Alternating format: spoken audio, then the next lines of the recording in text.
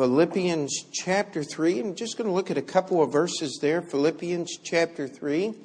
And there should be a Bible in the pew in front of you. If there isn't, maybe wave your hand and we'll have Stephen bring some of the ones we took downstairs earlier up. But Philippians chapter 3. And Paul, of course, is in prison at this point, and he's writing the Philippian church, a church that came into being with much persecution. The famous story about Paul being put into prison and God opening the doors with the earthquake. That happened in the city of Philippi. And Paul is writing to the Christians there. And as we come to the end of the year, and of course we're not going to stay till midnight tonight. We're going to get you all out of here early. And now if you go home and stay up real late and come in tomorrow morning to church going, "Oh, Pastor, I'm so tired," I'm not going to feel one bit of sorry for you, all right? Because we're sending you home early so you can get a nap and hopefully your neighbors won't be too noisy. But let's make sure the most important thing on the agenda is the worship of our Lord. And we do that corporately Sunday morning. And we want tonight just to be an encouraging time, a time to look into God's Word. How many of you have already made all of your New Year's resolutions? Boy, I don't see any hands going up. How many have already broken the ones you've made? No. New Year's resolutions probably is not the best way to start the new year.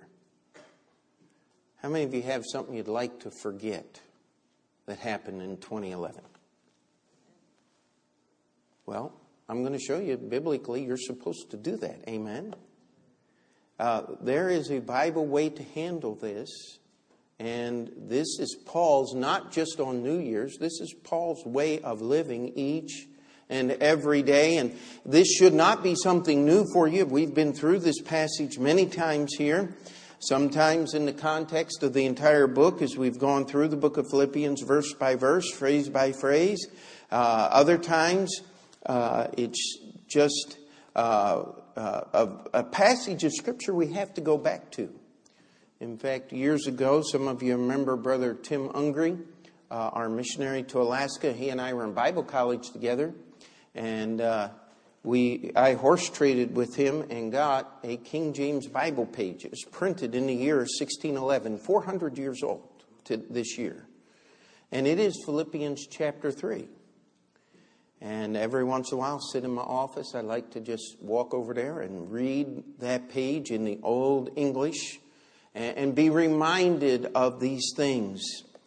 You see, God doesn't want to just change you in 1 year or for 1 year. He wants you to be prepared for eternity. And the way we do that is right here. Philippians, we're going to read verse 13. Philippians chapter 3. And we're going to read verse 14 and verse 15. Just 3 verses. "Brethren, I count not myself to have apprehended. But this one thing I do, forgetting those things which are behind, and reaching forth unto those things which are before, I press toward the mark for the prize of the high calling of God in Christ Jesus. Let us therefore, as many as be perfect, be thus minded, and if in any other thing ye be otherwise minded, God shall reveal even this unto you." Now, this, of course, is just a small part of a much longer passage that Paul is dealing with. He says, I've given up everything that I have known. Paul was a very educated man. Paul had many accomplishments before he got saved. He said, when I got saved, I had to give up everything I had done. I had to just read verse 8 through 10. He says, I count it but dung. He's not mincing words. He's not using hyperbole there. Until you get sick of yourself, you'll never accept the Savior. Until you are so tired of yourself that you can't stand it anymore. Somebody said, I can't stand myself now. Well, good, you're on the right road. Amen?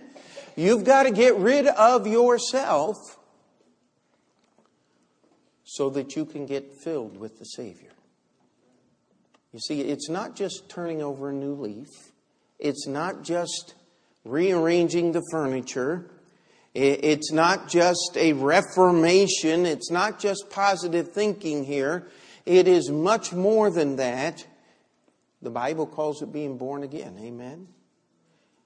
It's a brand new life. And yet, Paul is here toward the end of his ministry.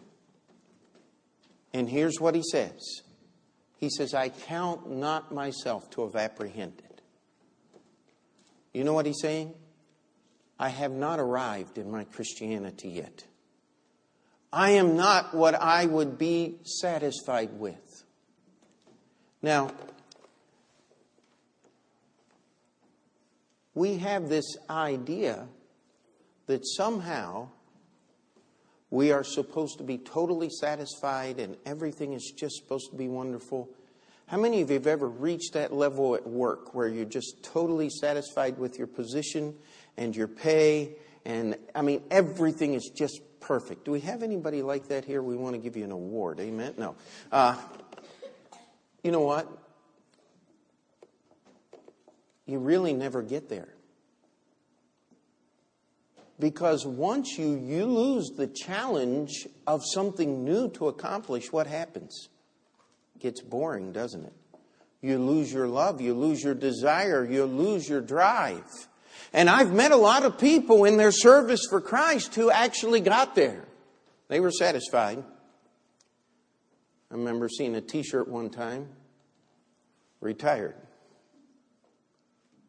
No kids, no job, no money, leave me alone or something underneath that. I can't remember what the punchline actually was, but I thought, what a tragedy. My idea of retiring is when Bridgestone has a sale, amen? You put new tires to keep going. Because God doesn't want us to quit. He doesn't want us to lose the challenge of life. But one of the things that will really slow you down is if we live in the past. Some pretty wonderful accomplishments. I praise the Lord for what He's done in our little church this year. I forgot to look up the total, but it was about $95,000 for missions this year. A whole lot better than the stuff in the basket at the skit. Amen? And that's money that has gone all over the world. Helped start churches here in the United States as well as every continent that men live on. We praise the Lord for that. And you know what? We don't have some big rich benefactor that makes it happen. It's all of us poor folk giving a little. And God does a lot. But if we get satisfied, then we won't work toward the coming year. But not only can our successes be troublesome, our failures can be troublesome too now, can't they? We sit there and we go back over those same things over and over again. I like to call it the graveyard of forgiven sin. You know, when God forgives your sins, He puts them away forever. And it says that we're supposed to forget those things which are behind. We're not supposed to rest on our accomplishments and say, we've worked really hard. Our church has done some great things. Now it's time to coast a little bit and take it easy this year. Wrong. Forget those things which are behind. You know what? We've had some tragedies. We've had some very sad things that if we allowed them, they could fill our mind and our heart and take our focus off the Savior, and we'll stop pressing toward the mark. I love Hebrews 10:17. It says, and their sins and iniquities will I remember no more. You know what? When God forgets something, it's not because He's just pretending it didn't exist. How many of you have ever tried that? Just forget about it. I know that it was a bad situation and it was really injurious and I'm hurt very much, but just forget about it. What a lie. You don't forget about it. It's still there. You know, the reason God can forget about our sins and the reason we can forget about them is because Jesus Christ paid for them on the cross. That's why we can forget. If you have unpaid bills left over from 2011, don't forget about them. Because the bill collector won't. He's going to come back. He's going to remember, or she, or they, or whoever it might happen to be. But let me tell you, God forgets our sins and our failures because He paid for them. He paid for them with the blood of Jesus. And we hear an awful lot about this positive thinking and possibility thinking and all of these things.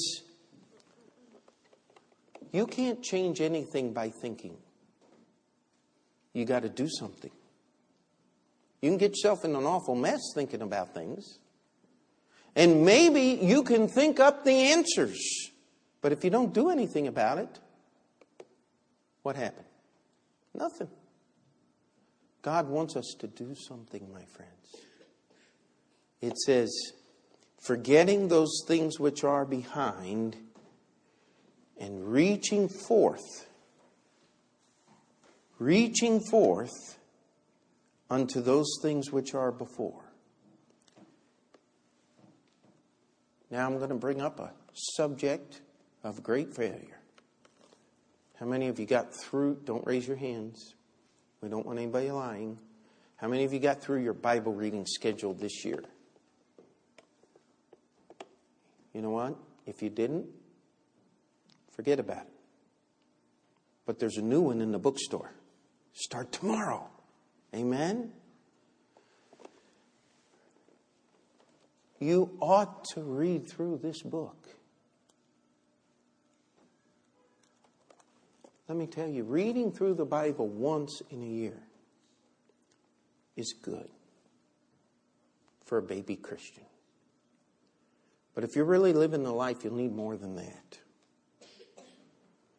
In fact, I tell people sometimes, they say, Pastor, I'm just spiritually sick. Do you got any medicine? You know, and they're kind of tongue-in-cheek. And I said, yeah, we got the gospel. Amen.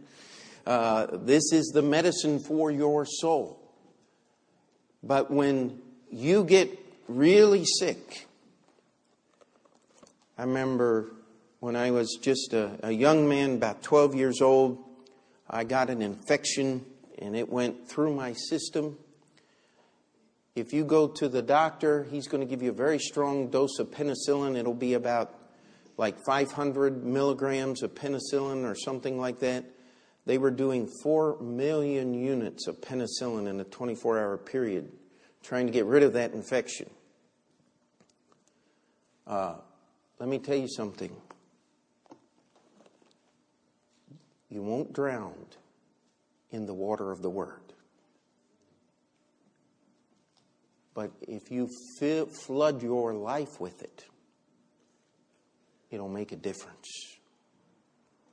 Reach out unto those things which are before. How many of you have already won your first soul to Christ? Don't raise your hands. How many of you are still waiting? You know, that's what Christ wants us to reach out. Those are the things that are set before you. Aren't you glad that somebody gave you a gospel tract and invited you to church? Some friend said, come with me. Some people found us on the internet. Guess what? Somebody put that website up just so you could find us. That's what it's about. Listen, how you repay that is not putting money in the offering plate. It's going out and getting somebody else to come with you. That's one of those things that are out there. You know what? Some people, and I'm not trying to be mean here, but got to be pastor. it'd be a great accomplishment if you just showed up 3 times a week. A lot of things keep you out of church. Hey, reach out. Each service is designed to minister to a different part of your life. You need Sunday morning, you need Sunday night, you need Thursday night. If it's possible, you need to be there. Reach out. Grab a hold of that thing. Now, on the other hand, don't think just because you show up in church you've done God a favor. Amen? He doesn't need us. We need Him. And that's what this is all about. We reach out for those things which are before. Paul goes on to say, he said, I press toward the mark. Now, that word mark, it's talking about a target. Every once in a while, we take some of the guys out and do some target practice. You know, the least hit part of the target is a bullseye.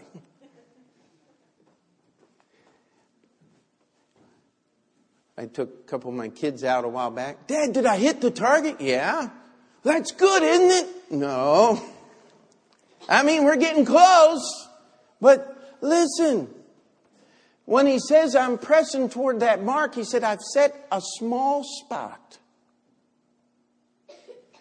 How many of you remember the verses when Jesus said, straight is the gate and narrow is the way which leadeth unto life, and few there be that find it. But I always like to counter that verse because I've had many people use that as an excuse. It's such a narrow way. How in the world can I walk in it? How many of you remember Psalm 119? He said, thy commandment is exceeding broad. You want freedom? Confine yourself with the Word of God and you'll be freer than you've ever been. That's the mark. That's what we're pressing toward, is obedience toward the Word of God. We could put in so many other things. We could talk about tithing. We could talk about giving to missions. And we could talk about just serving the Lord. There's a daily pressing toward that mark, toward that high calling. It says here, I press toward the mark for the prize of the high calling of God in Christ Jesus. If we only understood, and I'm talking about myself as your pastor as well. If we only understood what the prize was that Paul's talking about here, it would change everything about the way we think. We're going through the book of Revelation on Thursday night, and we've just gotten a little glimpse, chapters 4 and 5, into what heaven is going to be like. It's going to be about praising God. It's going to be about giving glory to Him. And no, we're not going to need a rock and roll band to get it done, and we're not going to necessarily be jumping up and down. The Bible says we're going to be falling at His feet and casting our crowns before the feet of Him that liveth forever and ever. At the feet of the Lamb who was slain. He wants to be glorified in our lives. How is that going to happen? It's going to happen when you press toward the mark for the prize. The prize is going to be having something to give God in worship in heaven. I can't imagine. I don't want to imagine what it would be like if you were one of those ones that was saved, having even the garments spotted by the flesh. Standing there empty-handed as the hundreds of millions and thousands of thousands fall down on their face and cast their crowns before His feet. That's just part of the prize. Hearing that well done. Being able, as Paul said when he wrote his last letter, 2 Timothy, I have finished my course. I have kept the faith. You know what? So oftentimes we set off to do something great. And we wonder why nothing happens. And yet, if you'll set off to walk with Jesus every day, let me promise you something great will happen. It has to. When we set out to do something great, oftentimes what we're doing is we're looking at the way other people will think about us. When we set off to please the Savior, our only thought ought to be, what is going to please Him? And that's when He steps in and does something great. If you want your life to count, you see, Paul said in verse 15, as he sums up this little nugget here, let us therefore, as many as be perfect, be thus minded. Now there's an awful lot to be said about perfection. And most of it is nothing but an excuse never to get there. But let the Bible define the Bible. The Bible says, if you're walking each day, pressing toward the mark, forgetting those things which are behind, reaching forth unto those things which are before, that is the biblical definition of perfection. It doesn't mean that you'll never sin again. I wish it did. That would be wonderful. But that's not realistic. That's not biblical. What it is living each day in the power of the Savior. And He will take care of that. Let's pray. Dear Heavenly Father, we come before You. And Lord, we ask that You would help us to understand the message that Paul had in these few verses.